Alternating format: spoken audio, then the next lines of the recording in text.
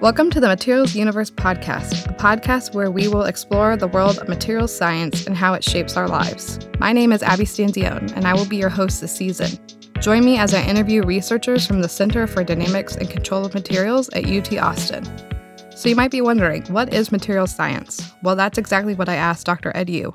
Okay, yeah, so that's a great question. And we can start perhaps with, what are materials, right? And materials really are what constitute our physical world, right? Things that we can physically touch and feel, that we use to build things, and even, that constitute our physical bodies. So then material science, or perhaps I'll say material science and engineering, is really the study and the attempt to understand and control the structure and properties of different types of materials, how we can influence material structure and material properties through what we call materials processing. Tell us more about materials processing. Materials processing is really, how we manipulate materials. We might shape them into different structures.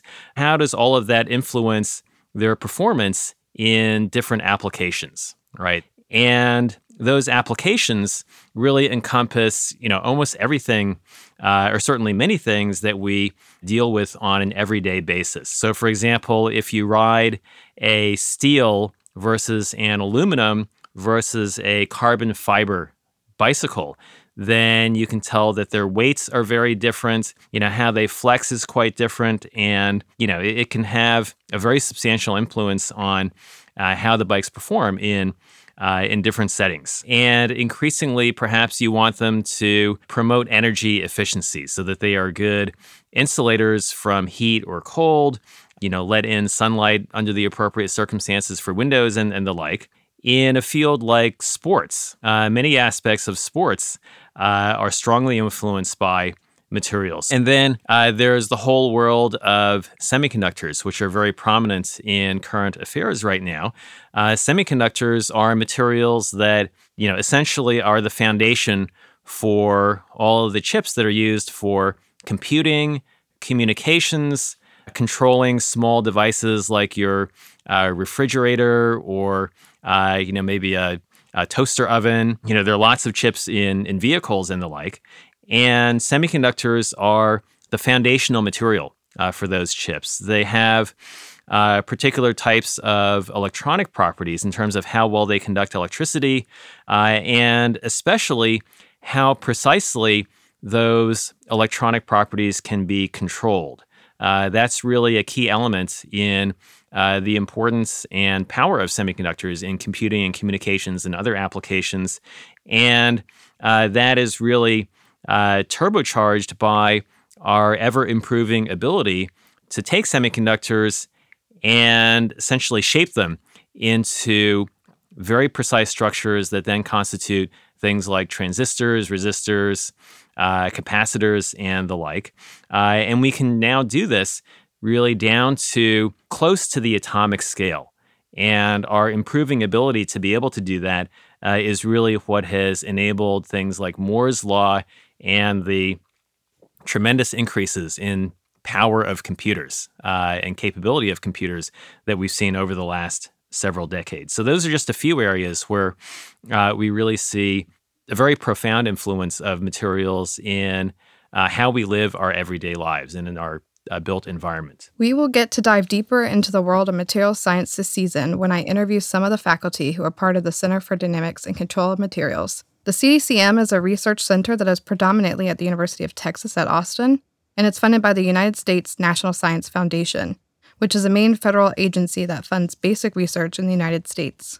The center members are working on various topics in materials science and engineering, as well as in education. The two major research directions the center is focused on right now. Dr. Yu, can you tell us about these? The first of these, what it involves is working with different types of soft materials. So basically that means materials that are kind of squishy rather than hard. So these could be very small crystals of solid material. They could be certain types of molecules. They could be even certain types of biological materials like the fibers that make up muscle in human bodies and the like. And the fundamental concept is to be able to take basic material building blocks and to put them together into larger structures where, by controlling the way that we introduce essentially energy into the material, and so in a way, one can think of these as being sort of a very rudimentary version of stem cells for materials, right? Where you can take fundamental, largely undifferentiated building blocks and build them up into many different types of structures, break them down into those building blocks, and then reassemble them into something else. All right, so that's the basic idea in one of our two major research thrusts. The other major research thrust in the center right now involves what are called atomically thin materials. And so these are materials that can be broken down into essentially extremely thin sheets of atoms that are bonded to each other, where each sheet is only, say, 1 to 3 atoms thick, is what's typical for these materials. You might be thinking, how thin is atomically thin? Think about a piece of hair. That is about 50 atoms thick. So the most famous example of these types of materials is graphene, but there are many other of these types of atomically thin materials as well. And it's really been one of the hottest and most exciting areas of materials research generally now for a number of years. What we're doing here is looking at how we can take different atomically thin materials of this type and essentially stack these individual atomic layers on top of each other, all right?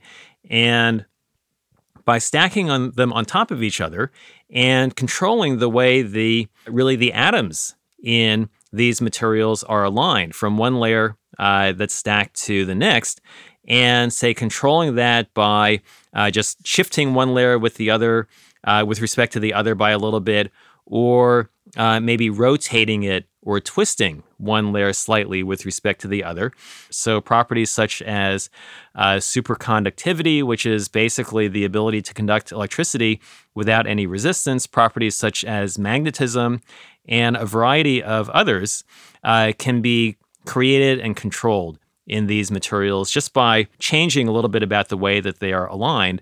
And there's really a host of applications that one can envision of these types of materials and the associated phenomena that I've described in technologies for computing, communications, sensing, and the like. So those are the two major research directions that we'll be pursuing, and we have a number of other directions that we'll be looking at on a smaller scale that we'll introduce as we go into the coming year. With the creation of this podcast, we hope to bring you some of the importance and the impact of materials and materials-based technologies in our everyday lives, how that impact has come about, and how it may come about in the future. Some of what may be coming could have implications in computing, communications, health, energy, and more. For our younger listeners, we hope also that some of what we talk about in this podcast series will help to convey to you our own excitement and passion for materials,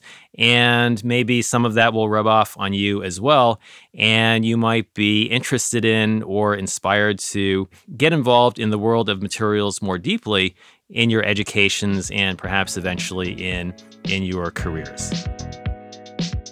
Join us for our upcoming season of the Materials Universe podcast, where we will be interviewing inspiring guests from different fields of science and engineering. We hope you will enjoy listening to our interesting conversations and will learn something new. Please subscribe to our show and follow us on social media at TexasCDCM on Instagram and X.